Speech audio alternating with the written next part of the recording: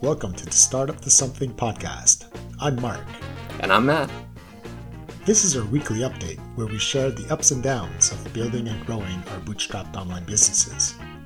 And sometimes we ramble on about tech. Hey, Mark. Hey, Matt. What's up, dude? How are you? Good.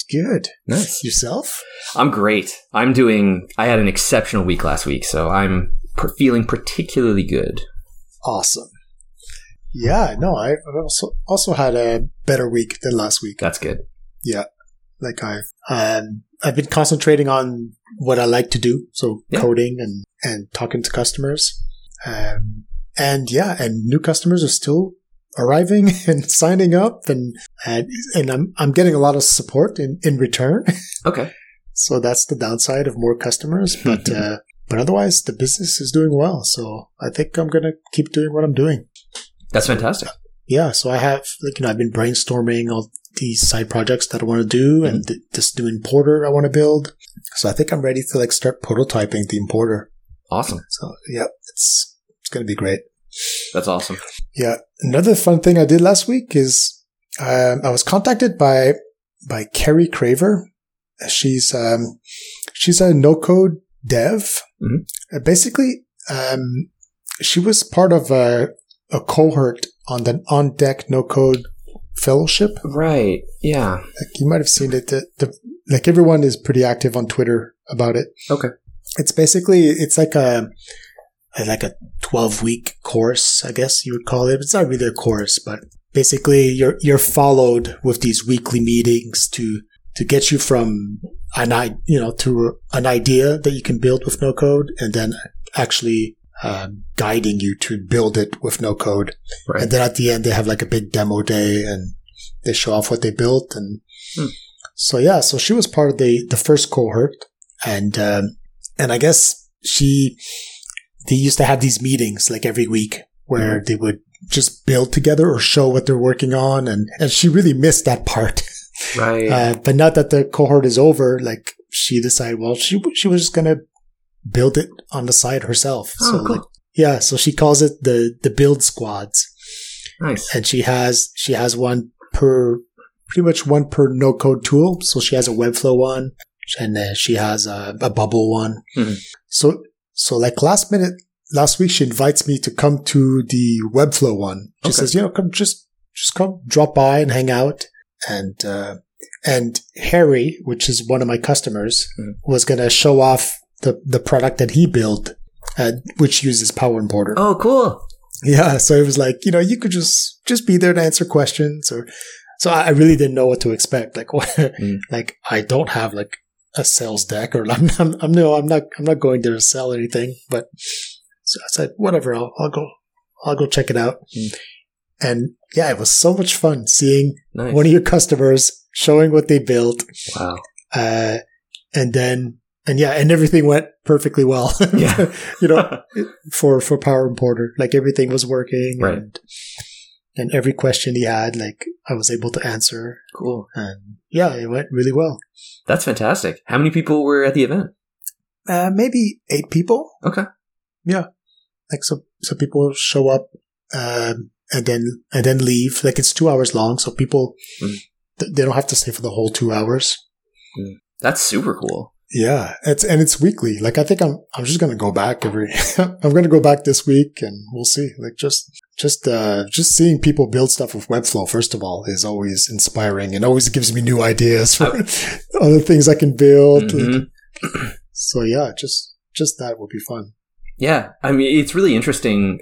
I'm just thinking out loud, getting to see people that are using Webflow in new and interesting ways, and that are out there that are trying to build products and everything is it's like a gold mine for new use cases and pain that they're dealing with. Yeah. And even then, people were asking me questions, and then I was like, yeah, these are good questions. I should document these answers and put them on the website. So yeah, it was definitely very productive and it was enjoyable, and I think I'll, do it again this week for sure and see if it's an ongoing thing. There's also the whole loneliness thing of working on your own. Yeah.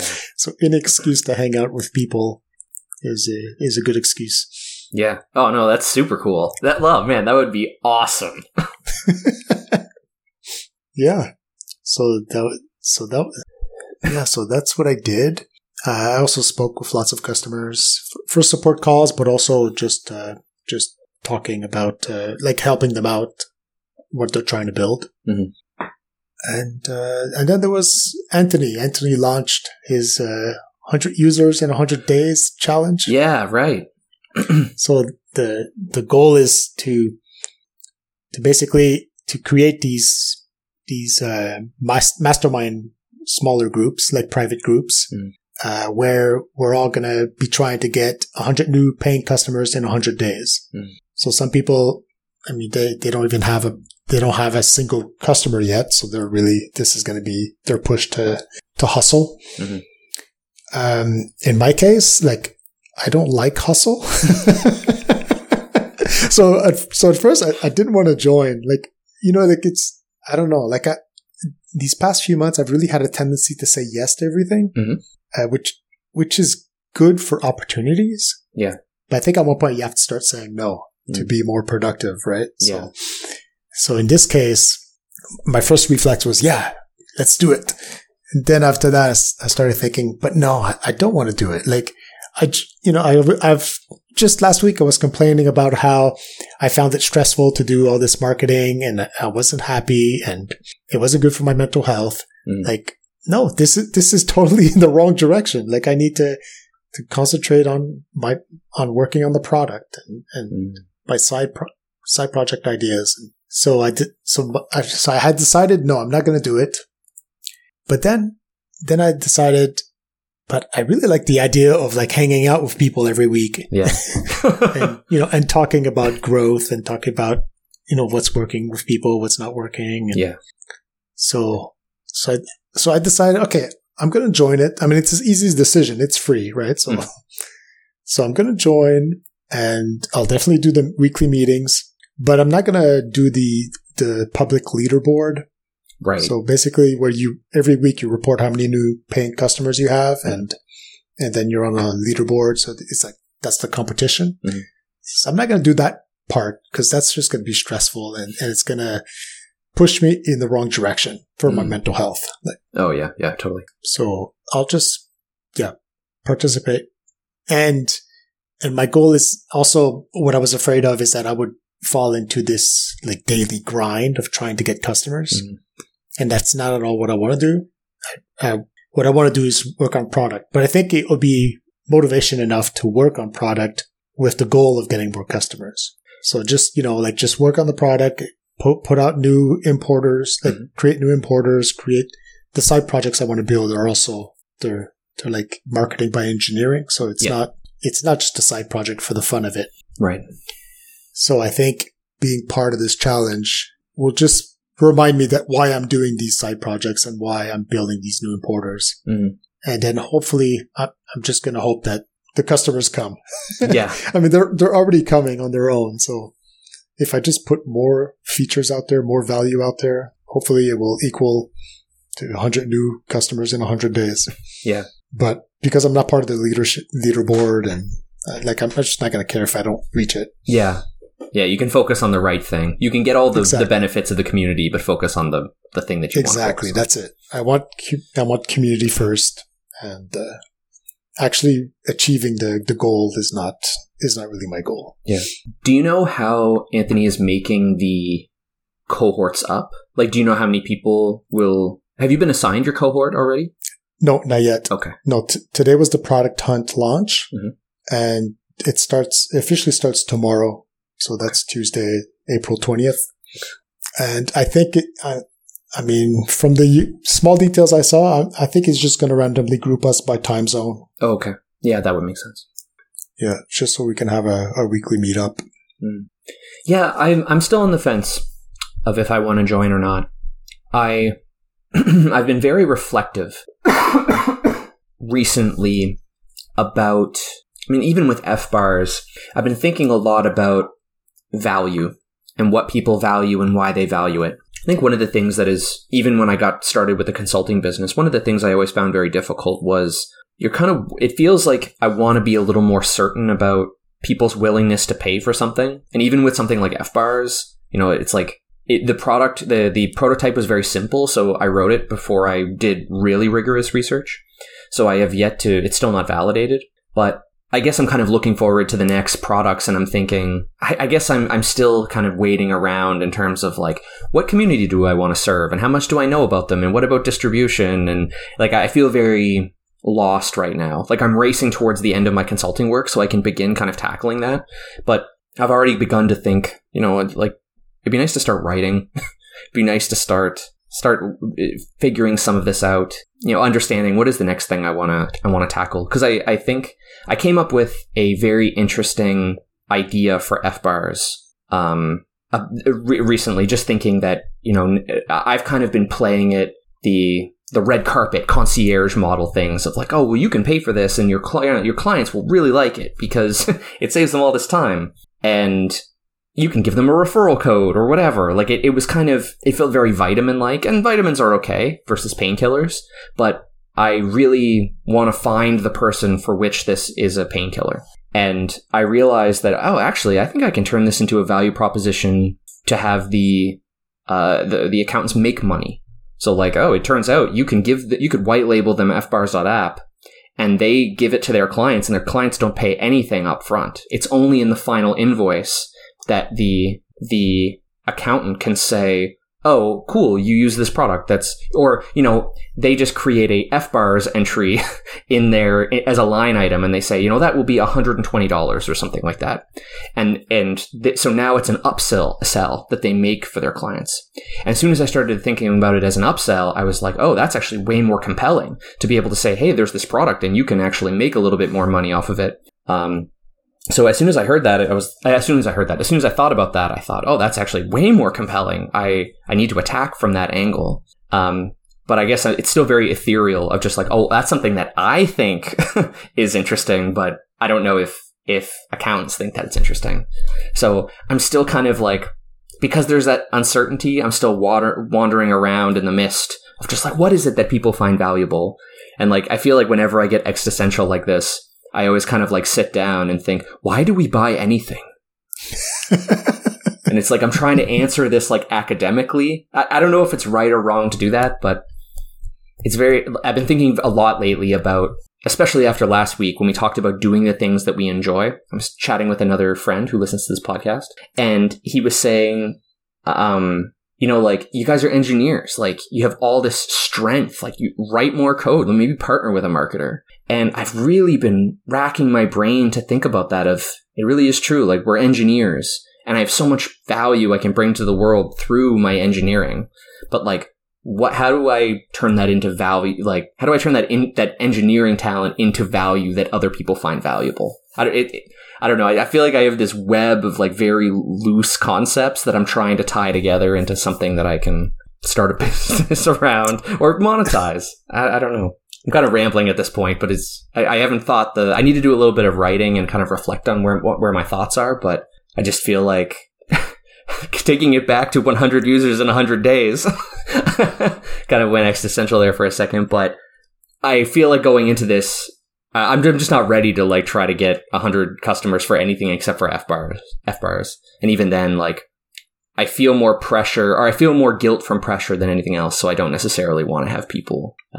I feel a little bit, I don't know that I'm as strong as you. I think being able to go in and have a community and say, oh, it's fine, I'm not shooting for the leaderboard. I'm too competitive to get in and be like, I can't not shoot for it. And then just make myself feel guilty because I'm busy with multiple things. Right. Seeing how miserable you were from not winning the microconf contest. You wouldn't want me to lose 100 users in 100 days.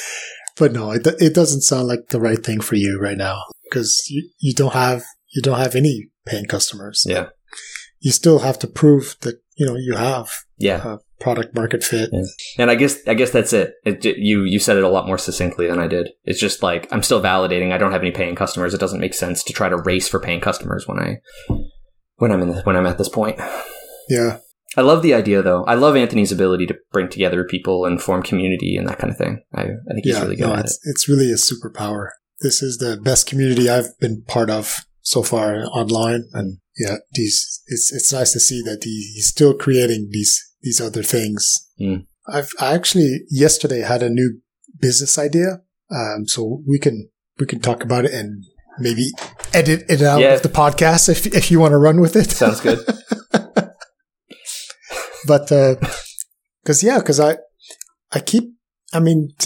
is a problem I've had in the past, and I keep hearing other people have the same problem. As developers, they like to build, but they don't like to market.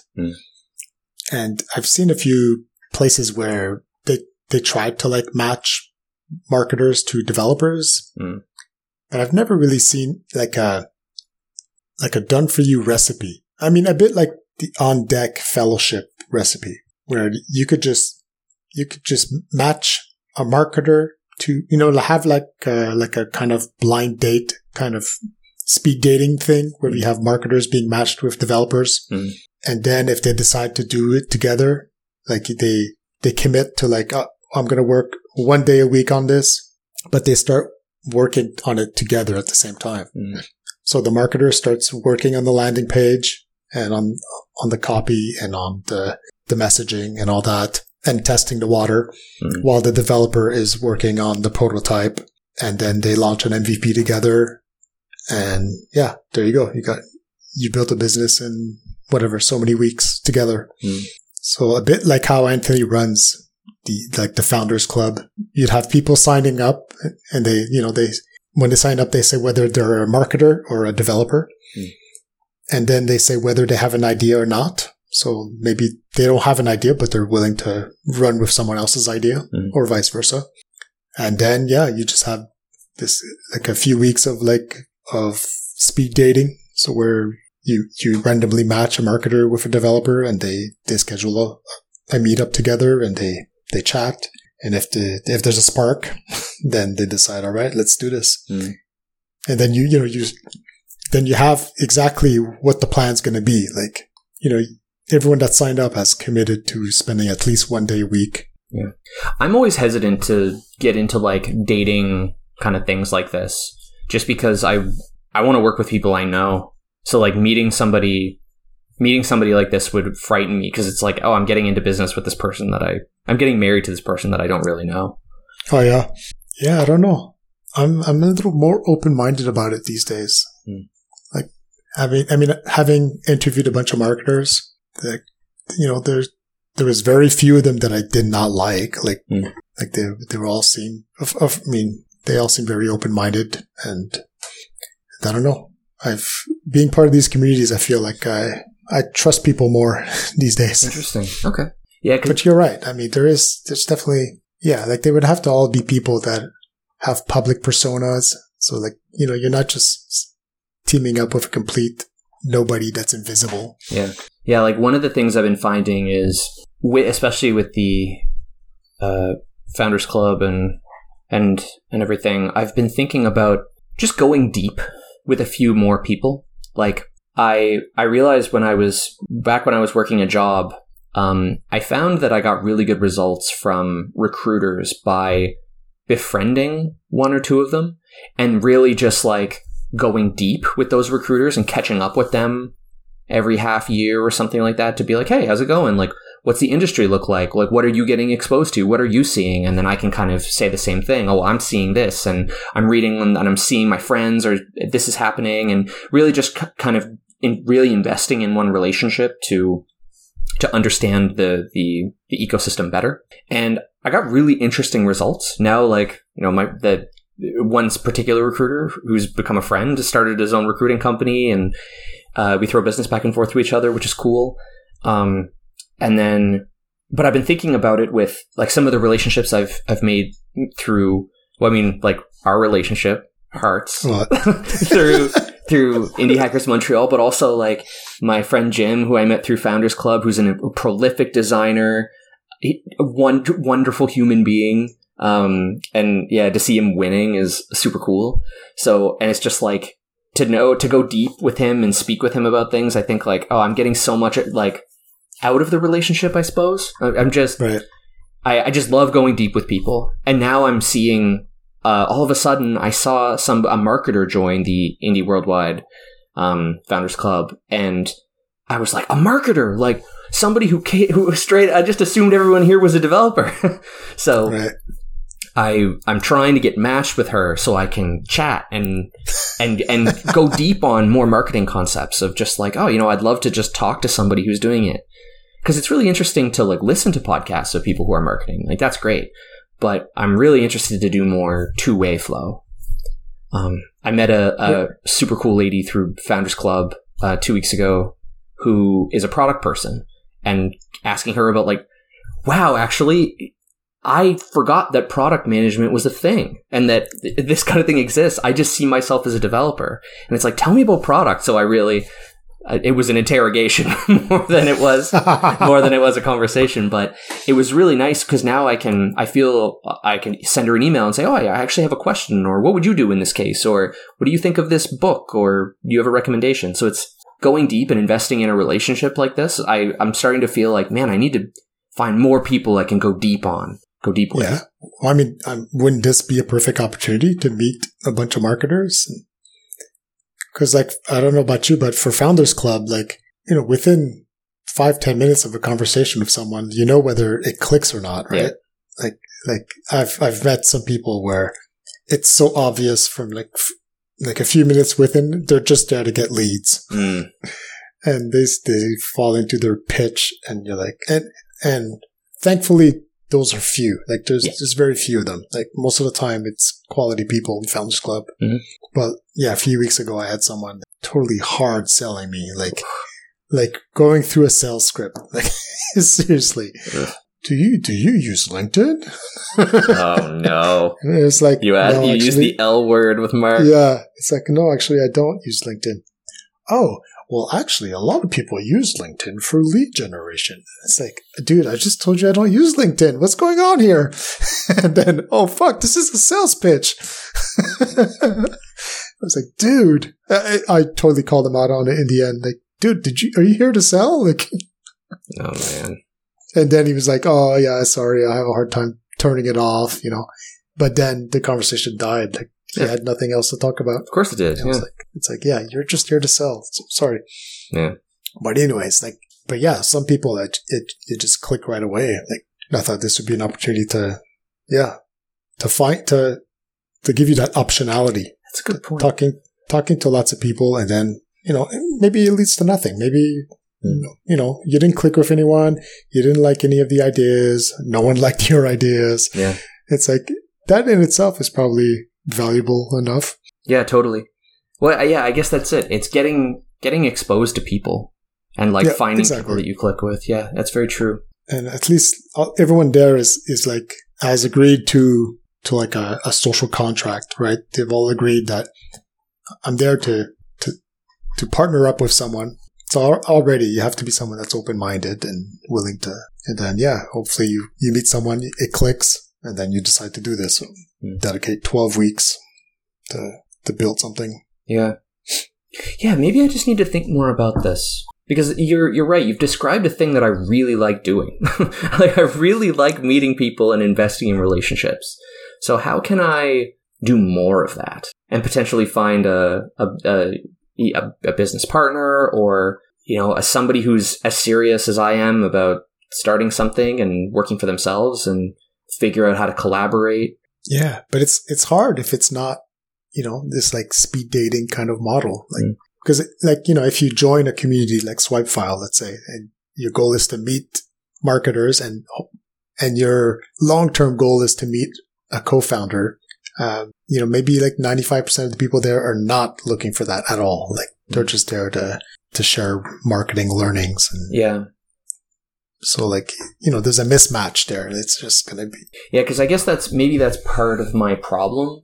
I've always kind of operated in, well, let them come to me. I'm the developer. But not that, it makes it sound more pretentious than I mean it, but to say like, oh, well, I'm not necessarily doing work to go out and find where these marketers live and where they hang out and what they talk about and that sort of thing. It's like, I've been relying on serendipity so far to meet these people. Founders Club, Indie Hackers to some degree, all these sorts of things. So yeah, if I can Because if I were to start a service like this, for example, knowing where marketers are and where they're hanging out and that sort of thing is something I would need. I would need to realize, I would need to bring them to the table. Yeah. Well, you might be very easily able to recruit people on swipe files. I'm just thinking to myself how funny it is that we're like, God, if only I could find a marketer. And I'm sure everybody else is like, oh, God, if only I could find a developer. Exactly. Guys. That's it. I mean, I hear it all the time while listening to podcasts, right? Like these developers that build things and then, oh, but I hate the marketing and I just want to build. Like, and I'm sure it's the complete opposite with like marketers. They're like, sure, I could learn how to build it with no code, but really, I just want to market. I just want to, do content marketing, and I want to be active in communities and recruiting people. And I don't want to learn how to use Webflow and push around pixels and yeah. Food for thoughts. Yeah. And yeah, I'm going to make a note of it and kind of add it to my ever-growing cauldron of thoughts and ideas that are just kind of swirling around that have yet to take shape. Yeah. Yeah. I mean, I get so many ideas all the time while listening to podcasts, or like often it's not even about what people are talking about. There's just something about when I'm walking the dog and I have a podcast that's like sort of like drowning out the world. And I just like usually start daydreaming and just thinking about other things. And sometimes it'll just be, just from one sentence that someone said, and then that's it. I'm gone for the rest of the episode. Yeah. But yeah, I write down all these ideas, but having launched lots of things in my time that have gone nowhere, I'm very conservative with what I launch. Yeah. So, I mean, this idea here, like I just had it yesterday. So I was all excited when I got it, and I was like, yeah, I could maybe dedicate one day a week, to do this with someone. Yeah, because it'd be really funny to find a marketer and then build this thing together with a marketer. So like had to have both sides of the equation. It'd be very meta. Yeah. Well, maybe you should do it.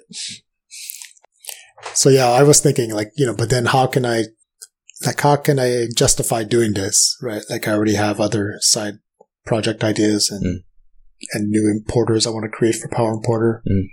Then I thought, maybe Power Importer can be, because the first idea I had was when you create this cohort of people, like maybe the very first cohort would be no-code devs and marketers. And so that in that case, well, then Power Importer can be the sponsor of this event. And then maybe the no-coders will use Power Importer to build the MVP. Right.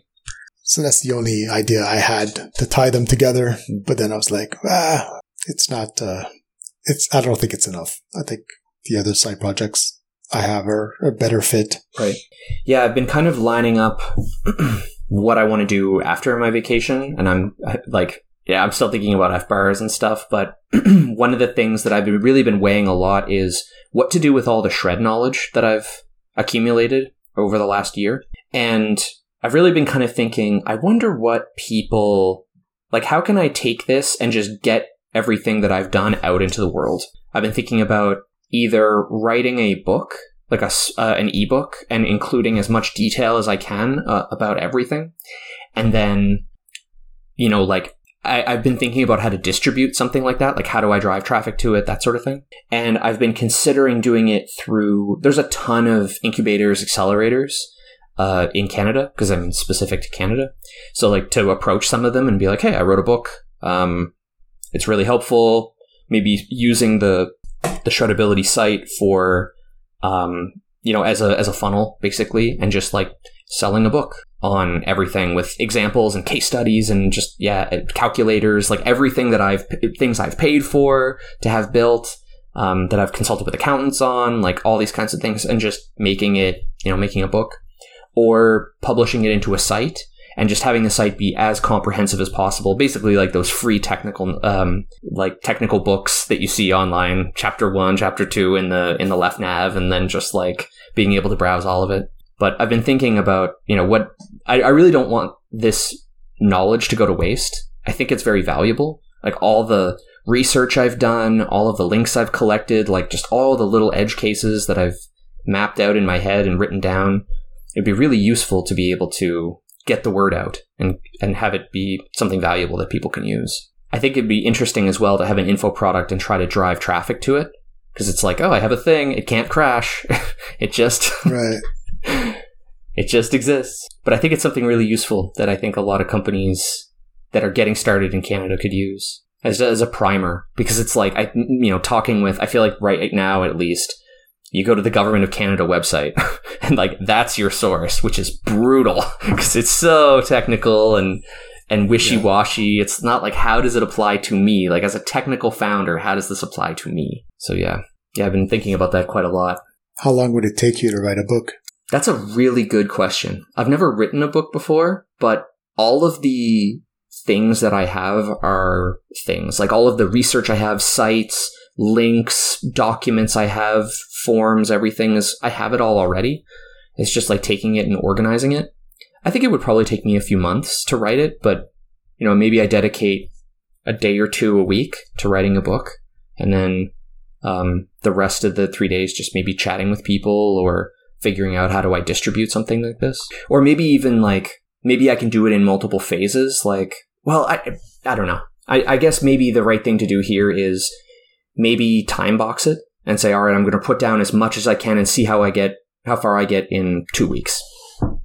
And if I've got something that I can easily say, okay, it's another 1 week and it's done, then okay, maybe then I can say, all right, I've got this book. Like, what can I do with it? You could start pre-selling it on Gumroad. Yeah, that's kind of what I'm thinking. Because I have access to this whole, to the incubator I went through, District 3. There's a ton of tech companies coming in and going. Not all of them make it, some do. But price it accordingly. So it's like, okay, you're about to start claiming Shred. You're going to be okay spending $20 on a book or something like that from somebody who has helped companies go through it. Yeah. Just a napkin estimate. Do you have an idea of what the total payout could be from a product like this? So, for example, at District 3, I did a remote cohort is it a year ago? I don't even remember, probably. And there were 30 teams, I believe, in my cohort. And that's one incubator through one school. So I'm sure if there was one, let's say that there's one in every school and maybe one out of, I don't know, I guess I could run the numbers, but because I don't know what a conversion rate for something like this would look like. Because you would need to, this is only going to apply to people who even begin making money or get to a position where they think, oh, actually making money, I'm in a position where Shred is applicable to me. You see yourself as a business, therefore paying for something like this would make sense. Because don't you have to have employees? Yeah, you can have yourself. You can shred yourself if you're just one person. But Shred yourself. Shred yourself. Name of my next book. Shred yourself. How to lose weight and shred yourself.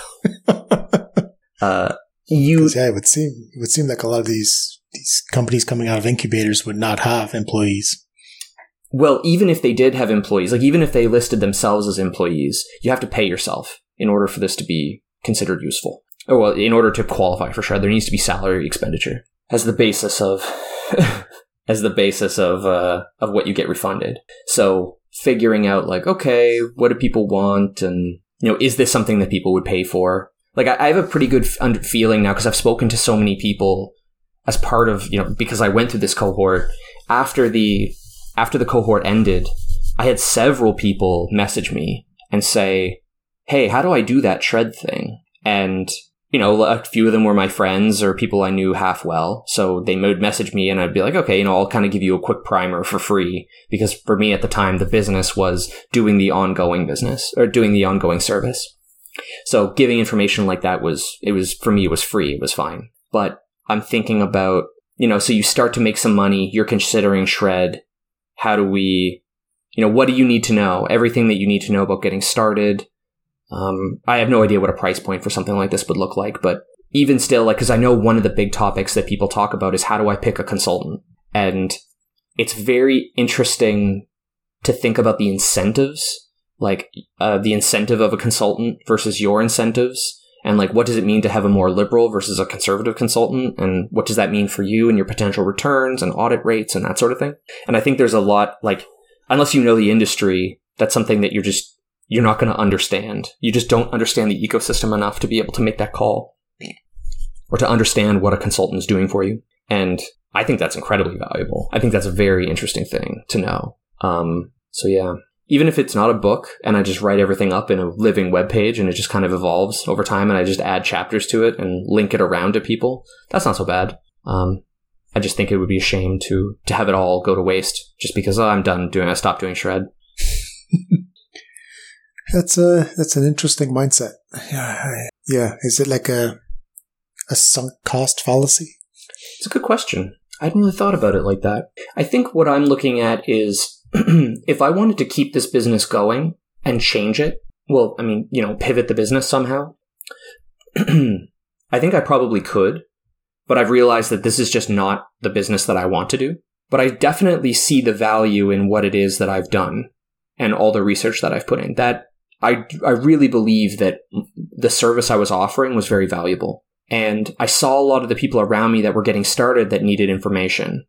And they didn't really know, they needed to be talked to as a technical person. It's like, okay, well, this program exists, but what does that, I'm not an accountant. What does this mean for me? Help me understand what this is. It's like, I do R&D, help me to get it.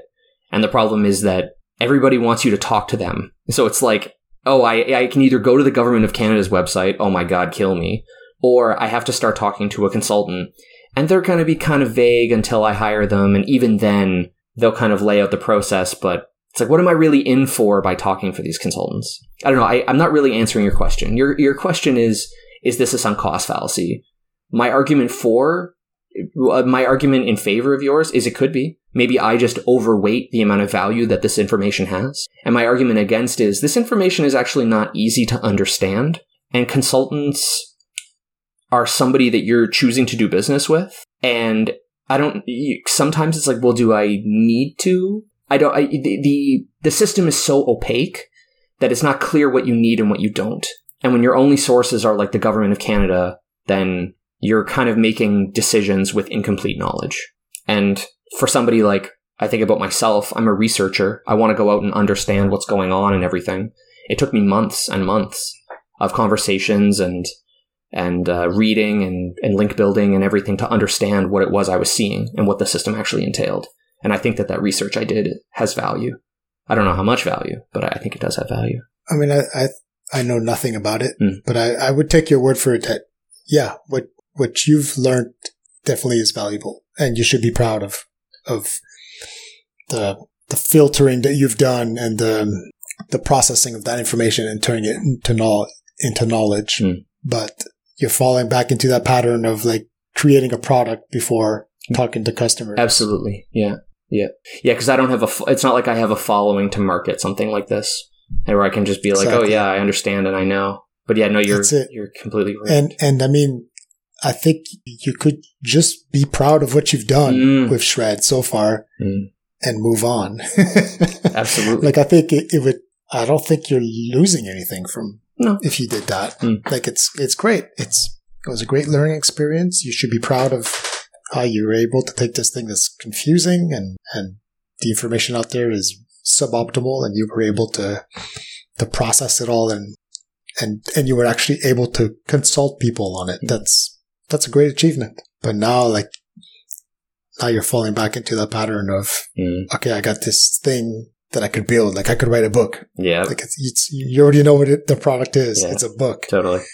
Maybe it'll just take me 3 weeks to write but you still don't know, are people willing to pay for it? Absolutely. How are you going to reach them? Yeah, that's very true. I would need to put a lot more energy into distribution again, so I'm not falling back into the same problem, same behavior. Yeah. So, I mean, good point. Maybe you could put up a book outline on Gumroad and pre-sell it and then contact that one incubator and see if they'd be willing to promote it. Like that's the bare minimum. Yeah, absolutely. just start testing the channels. Is it actually a channel that would work? Cool. All right, maybe I'll let that bake a little bit longer. Yeah, because Yeah, that's you put it lovely. You said it in a lovely way. Like it's an achievement to go out and do these things, and maybe that's the achievement. Yeah. Achievement unlocked. Yeah, you did it. Yeah. Way to go. Yeah, very true. Because, yeah, I mean, these days you've been talking about more the developer community. It's a community that you like, and yeah, so that could be your next challenge is building an audience, talking to people. Yeah. Whatever I need to do, I need to be talking to way more people, way more often. I know I've been thinking a lot about even just having lunch with people in network, or something I've been considering is, going into full research phase of like asking for founder club matches multiple times per week. Oh, okay. Like just anything that I can do to get out there to talk to more people. I really am very interested in the Dev.to community. I've been watching them for a while. Random little factoid.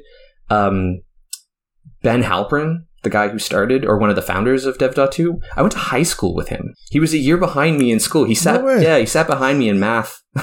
I think in math 11, he sat behind me. No, was that Bart? Anyway, it doesn't matter. Like, we went to school together. It's really funny. But I've been watching that community evolve, and there's a lot there. That's a very interesting community. And I feel like it's moderated particularly well. Like it doesn't feel like a Stack Overflow of just like, oh, if only that is an incorrect usage of that bean, you should use this instead, or whatever. Like just, condescending crap. Right. So I've been really interested to like do some writing there, or I don't know, people feel very engaged. It feels like a very engaging community. I think that's where I'm headed with that. And it feels like a really good opportunity to meet more developers, more technical people. So trying to figure out how to start conversations there. I know that you followed the 30x500 course. Yep. Like, have you ever done any safaris? Yeah. So this is a very interesting topic. So well, maybe you should explain what. Yeah. First. Sure. Yeah, that's a good point. Okay. So 30x500 is it's a paid course from Amy Hoy and Alex Hillman. Around basically how do you build a following? First of all, how do you build a following?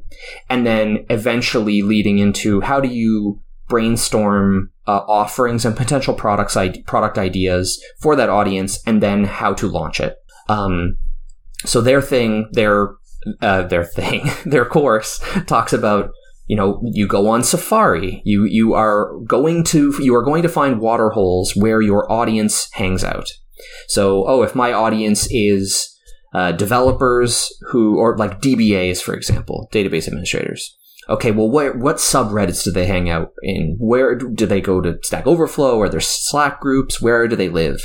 You observe them. They give, the course is really cool. They teach you how to read posts and understand people's pain, understand the language they're using, understand the different problems they're having, and then write posts that are fixing their problems, research them, give them examples, talk about what it is that you're solving, and eventually, building an email list, sending emails to that list, building a product and launching to your email list. And I started the course, and I'll admit the thing that they talk about in the very beginning is, especially in the beginning, people get stuck picking their audience. And the course creator, like Alex and Amy, are like, don't worry about what you pick. It's not that important to begin with. Like, don't get hung up on this. And I'm like super hung up on it. I don't know that I even ever got past it. Like I completed the course. Like I went through it, and they teach you like, okay, you want to, they kind of talk about like when you're writing a blog, like what's the minimal you need? Because they know their audience, and they know their audience is developers, and developers are like, oh, I'm going to rewrite the site using this and this and this, rather than deliver value, which is the whole point of why you're there. So I got really stuck. Because when I was approaching things at the time, when I was approaching the course at the time, I was burnt out, and I was thinking like, well, when they talk about selecting your audience, you need to be in the audience, and they kind of go through the definition of what an audience is. And I really didn't have a lot of confidence that I had something to say to contribute to a community of my peers, of the audience that I'm in. I always felt like a fraud. And I never really got past it. Like, I watched the whole course, and, you're supposed to be shipping these, they call them e-bombs, taking pain from things from threads you're finding, from where people are hanging out, and delivering blog posts that are solving that particular problem, or talking about how to solve that particular problem. And I just always felt like a fraud. And now that I've been doing consulting and everything over time, what I'm realizing is demonstrating your authority in something is really good. Like, whether you're selling to businesses or you're selling to individuals, showing that you're an authority in something is just good. There's a lot of goodwill there, because there's things that become accessible to you. Oh, you're a developer and you've shown your chops at being a developer. You could speak at a developer conference. Oh, it turns out that becomes a door that's open to you. There's all sorts of accessibility things, ways that you can access new and more diverse audiences. And so all that to say, I've never done the program the way it was meant to be done, I think. I kind of thought, I don't want to start an audience because I'm afraid of writing. I'm afraid that people are going to ridicule me. And can't I skip this audience crap and sell to people directly? Because if I'm solving a problem, I don't need to have 50 articles over 3 years showing that I'm a professional at this, or that I know what I'm doing. And I think that was just a rejection. Like, I was just rejecting the process. Right. It turns out, like, yeah, you can do both. You can actually write and build your authority and help people and deliver value. And then, because their whole idea is, the idea of the course is, stop thinking about products. Go out and learn as much as you can about a group of people that you're a part of, that you like, that you respect, and then do some sort of fix storming based on the things that you're coming to understand about them at the watering hole. And I've just never stuck with it. I just fall time and time again, because writing is the thing that frightens me. Putting myself out there scares me. But you want to write a shred book? But I want to write a shred book. Well, it's interesting. Like, I think the reason that I'm more interested in writing a book like that is, well, okay, to backtrack a little bit, my attitude towards this has changed quite a lot. So I mentioned my friend Jim Zardakis, who I met through Founders Club. He's a prolific designer, awesome dude. And he told me something once. We were meeting. He was saying, like, I just know that there's so many people out there that need help, and I know that I can help them. I don't have to be the best freaking designer in the world. That is not a prerequisite to helping people. And I just thought, like, wow, yeah, you're kind of right about that. Like, for my whole dev career, it's always been like, well, I'm not the best Java developer in the entire world, so therefore I have nothing to add to this conversation. And I know that that's not true. But part of me thinks, like, oh, but audiences are fickle, and, people just want a reason to crap on each other, that sort of thing. But the more, especially after talking to Jim, I look at this and think, I have a lot to say. I have a lot to say. Especially about a lot of subjective things. Like, in my kind of ideas notebook for a while, I would love to, and maybe this is a better place to start, but talking to engineers about their feelings. Like, I love talking about my feelings. It makes me feel great. Helps me work through the things that I'm thinking about. And just realizing that, like, I mean, I feel like I've had a perpetual list of topics to write about, but one of them is, I was pissed off, so I quit. And just, like, this vicious cycle of getting pissed off and quitting. And, like, we do this, like, I did it. Like, how many other of my peers also did it? And it's the idea that there's this problem that we need to solve the problems we have inside before we can deal, like, everything. Otherwise, everything else just becomes a cycle. We just get pissed and quit over and over again, and we don't really grow. We don't get any better, and we just miss out on opportunities as a result. But this sounds like a great idea. Why don't you run with this? Honestly, I want to. I've been busy with the consulting. Like, yeah. Okay. Yeah. But no, because if you follow Jim's recipe, right? Jim started off by hanging out at indie hackers and offering to do like 30-minute, what was it? Like a UX? Yeah, UX design sessions. Teardown? Yeah. Or UX session, like just offering it for free. Yeah. And then he got to talk with people. Yeah. And then eventually he had enough to write an ebook. And And now, actually, I haven't been following him recently, but I don't know what he's doing now. But yeah. Now it seems like he's picked a niche and he's going with it. Yeah. Yeah, I guess part of my problem with that too has been I've been frightened about, like, it's that product thing again. I'm just thinking, oh, products. Like, what product am I going to sell as a person who talks about feelings? And it's like, why don't you stop thinking about that, motherfucker, and deliver some value first before asking for some in return? Maybe you could do like Jim, just offer to talk, I'm not a licensed therapist, but, but I want to talk about how you feel. Yeah, exactly. Yeah. Like, let's just talk about how you feel and, like, work through it, like, talk through it. And maybe eventually, it becomes this, you charge a fee to be on retainer. Yeah. or you pay for these coaching sessions, like, or maybe eventually it's a book. Or let's start with the hanging out at the watering hole. Yeah. Yeah. I think at least one of the things that's really gravitated me towards this idea is that when it comes to our feelings, there isn't one answer. Like, you can't go on Stack Overflow and find the one answer to why do I feel sad, right? Like, or why do I get so mad at my coworkers? Like, that doesn't exist. So I feel a lot more comfortable writing something where it's like, no, this is my take on it. I've been through the ringer, and it's like, this is my take on it. I feel, it's hard to debate my opinion. I don't know. It seems like you're onto something. I just read the book, The Pattern Seekers, and it's written by Simon Baron-Cohen, I think that's what his name is. The actor? Well, he's actually the cousin of Borat. Oh, wow. Yeah. Okay, interesting. Sorry, Simon and Sasha. But yeah, he specializes in autism, and he's a professor of psychology. And yeah, I'm not going to go into all the details of the books, but basically one aspect of it is that there's a spectrum where people fall. And on one extreme end is you have these super empathizers, like people that have super empathy, like they can like sense people's emotion, and at the other extreme you have like people that are just really, they're like pattern seekers. They just see everything as systems and a sequence of if and then. And they're usually very detached. If they're at that end of the spectrum, they're very detached from empathy. Right. And it seems like, developers in general are closer to that extreme than the empathy one. And just like I'm sure there's a lot of problem with relationships and emotions because of that. Yeah. Yeah.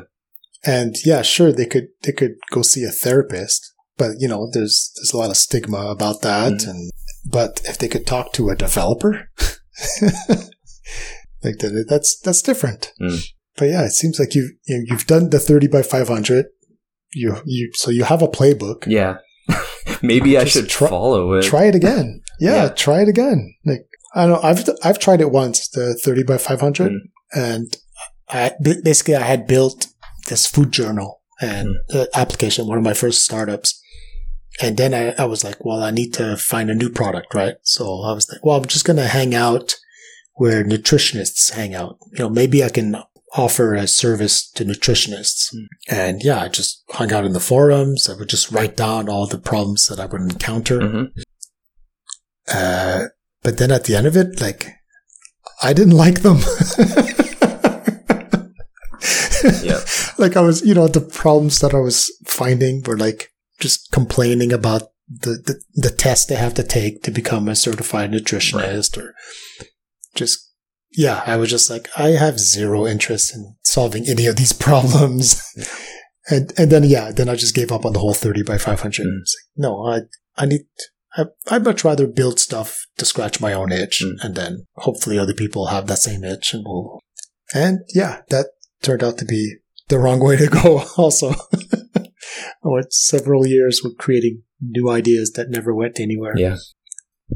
And I guess in hindsight, what I did with Power Importer is a lot more like 30 by 500. Like I didn't do like the E-bombs or anything like that, but I did hang out near where no coders were hanging out. And well, I mean, I would argue that you dropping into the Webflow forums and posting something and saying, how can I sync with the CMS, or how can I do X and Y? You going in and saying, oh yeah, you can do it this way, and here's the exact list of steps you need.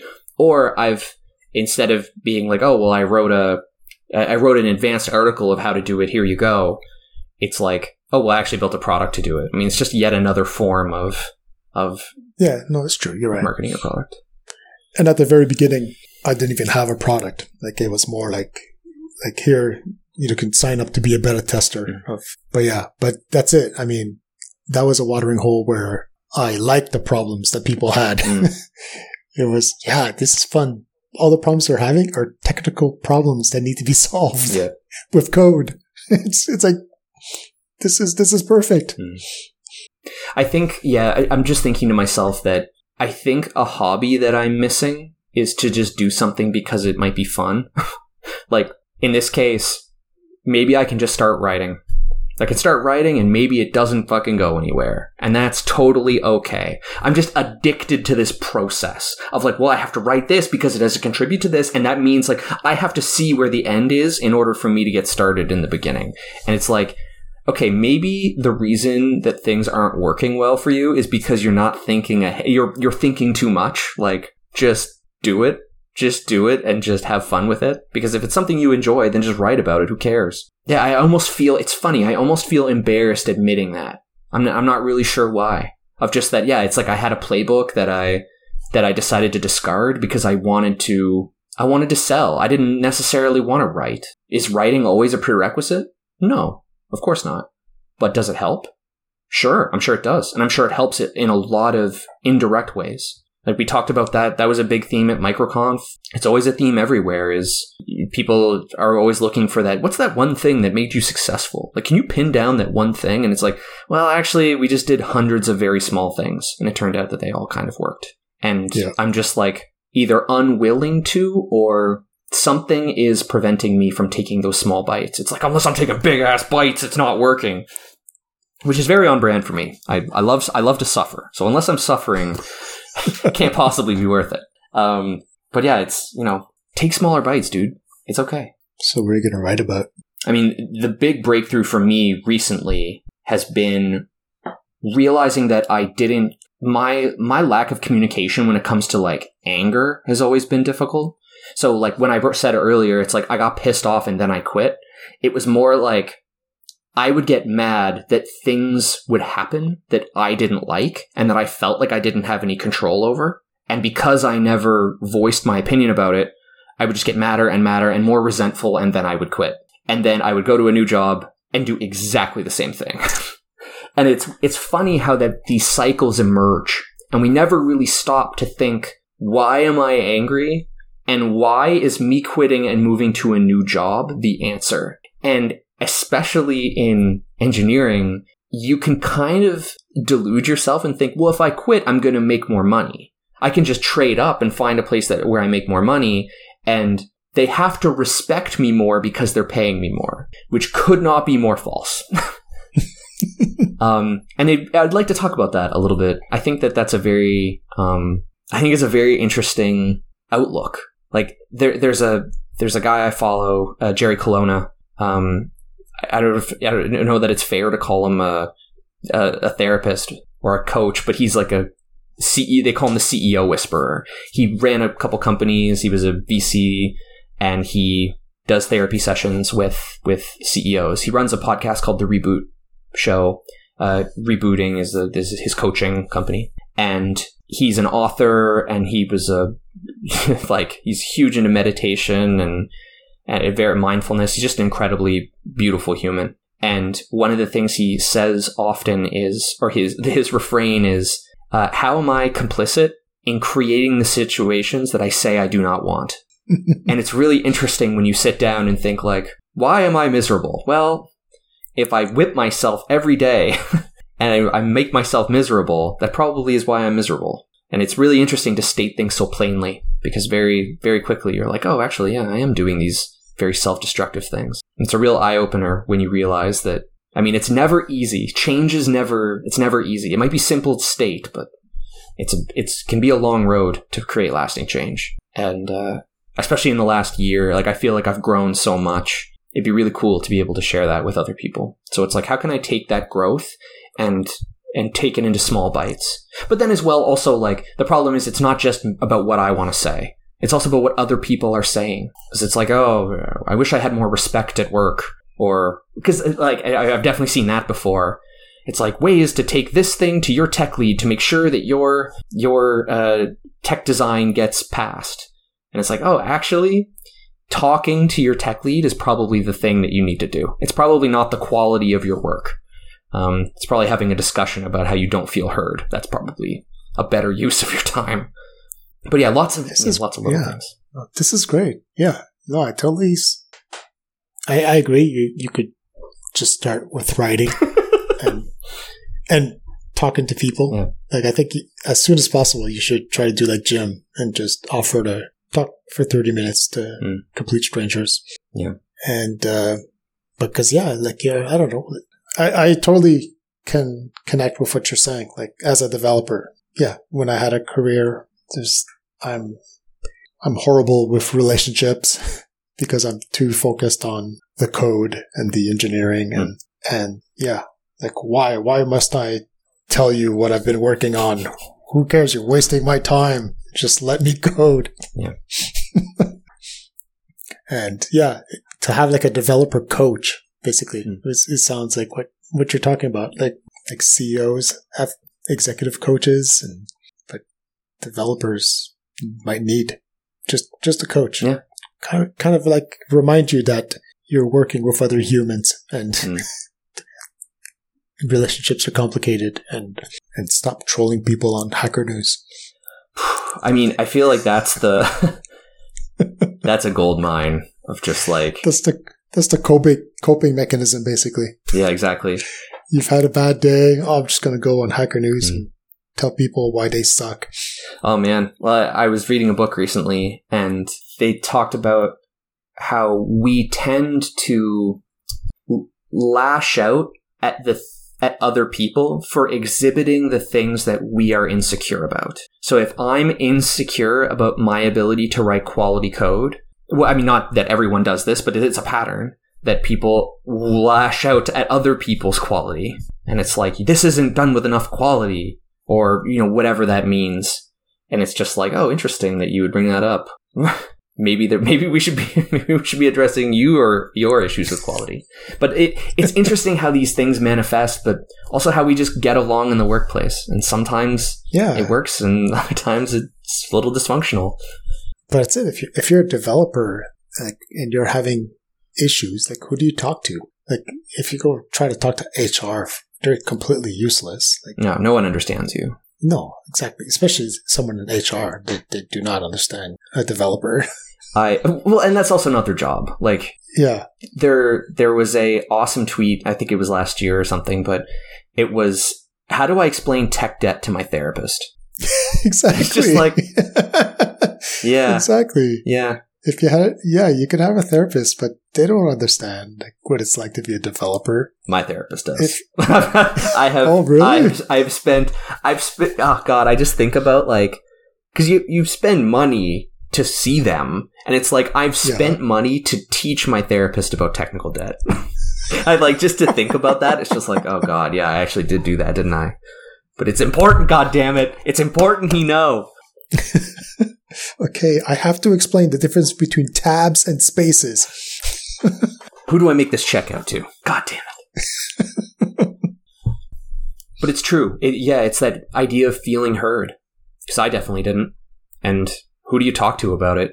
It's like, I mean, I've been through, I've worked with a lot of people, a lot of different people. And I don't know, like, being bitter would always be the saddest thing in the world. And I feel like, unresolved patterns just end up leading to bitterness. How many people leave the industry every year because they're just like burnt out, or they just don't feel like they're enough? They read Hacker News and everyone's using Rust.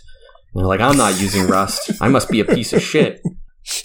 I definitely feel that way. I mean, so this is turning into a therapy session, but like, all that to say, like, this is something that I feel like I have a lot to share, and I would like to do more writing about it. And I think lately I've been afraid, or I've been hesitant to do it because I've been busy with the consulting, and I've been scared to do it because I don't see what the product at the end of the road is. And I need to get over, I know that that's a negative cycle. I don't like uncertainty. I tend to run away from uncertainty, and that's me running away from uncertainty because I don't know what the end of the road looks like. Right. But it turns out, like, even talking to you now, like, every time I bring this up with a developer, they're like, you should absolutely be writing about this. This is great. And I get like unanimous happy feedback from the people that I talk to about it. And yeah, the idea of a lack of product at the end of the rainbow is the part that's keeping me back. Yeah, but concentrate on what you do like. Like you said, you like the serendipity of talking to strangers. Yeah. You like writing. Focus on the thing you like. Yeah. And yeah, just try to make your feedback loop smaller. Yeah. Don't just decide, all right, I'm going to sit down and write a book for the next 12 months. Yeah, exactly. See you in a year. Exactly. Oh God. It's like, no. Like start like getting feedback now. So if you write a blog post, well, yeah, I don't know what feedback looks like. I guess comments on Hacker News. Oh, yeah, great. Well, the nice thing is that, like, going back to it, because I'm serving developers, I know where developers hang out, and it turns out they're not all just on Hacker News. There's other more peaceful places. Reddit? Other more peaceful places. other, okay. No, but I've got lots of ideas there. And the cool thing is that, yeah, I understand how I can distribute content, like stuff that I have. So. Right. And cool. Yeah, and I follow so many of them. Like, it's very interesting to think about, like, reaching out to other technical people and think about, like, what are you dealing with? Because we're all dealing with something. Right. That's cool. Is this something you're going to start after the vacation? Yeah. Because, like, I'll be honest. I mean, we're running a little bit long, but I've been waging a war in my mind with FBARs, and if I want to just put a bullet in it, and, like, I put a bullet in a thing that I never really tried hard to market or whatever. But, like, part of me is making excuses for, like, well, you're busy with consulting and this and that and the other thing. And it's like, yeah, but you also don't know anything about this audience. And, like, I'm basically contriving reasons that people would or would not use it when I haven't spoken to someone in months. Right. And I'm just thinking, like, maybe I just need to clean house and feel good about the fact that I've clean house and just focus on my strengths. Like, even admitting that out loud makes me sweat. But it's a great learning experience. Oh, right? God, I learned so much. Exactly. And you know, like, even if you do pull the trigger and it's like, it's over, I'm not pursuing this, it's part of your portfolio of knowledge. Yeah. Like, because no matter how many times people are going to tell you need to talk to customers before building a product, you're not going to believe them. You're going to have to. Yeah. Just like, you know, how many times my mom told me the stove was hot. I didn't believe her until I touched it. Yeah. Yeah. So yeah, actually tomorrow I'm a guest on a podcast tomorrow. Oh, no way! Yeah, that's cool. And it's actually about failure. So oh shit! Yeah. So I don't know how much. I don't think she has enough time for me to list all the failures. I'll try to summarize them instead. That's cool. Can you say which podcast it is, or is that better kept? Yeah, sure. It's Talks with Sarah No Socks. Okay. Who is she, and how did you get linked up to do this? Well, I've been following her on Twitter for a while, but she was at the Build Squads, so that was like the first time that we actually met. Okay, very cool. So yeah, so it was, yeah, I heard, and I had heard about her the first time, I think, on Corey's podcast. Okay, like Corey's podcast about marketing. Everything is marketing. Yep. So yeah, so we'll be talking about failure. Sweet. Yeah, so I guess, yeah, I don't know. I feel like I've just kind of like monologued and rambled on everything I've been thinking for the last while, but I think it's a fascinating subject. I think like not enough people talk about this stuff. I agree. I think so too. And I'm sure our 2 listeners will enjoy it. Yeah, that's pretty much all I have. I don't know. My week was just so full of consulting and other feelings that I feel like that's about all I've got. Yeah, that's good. I also don't have much more to talk about. Okay, cool. All right. Well, we'll catch up next week again, and we'll see how things are how things have progressed. Awesome. All right. Have a nice week. Yeah, you too, man.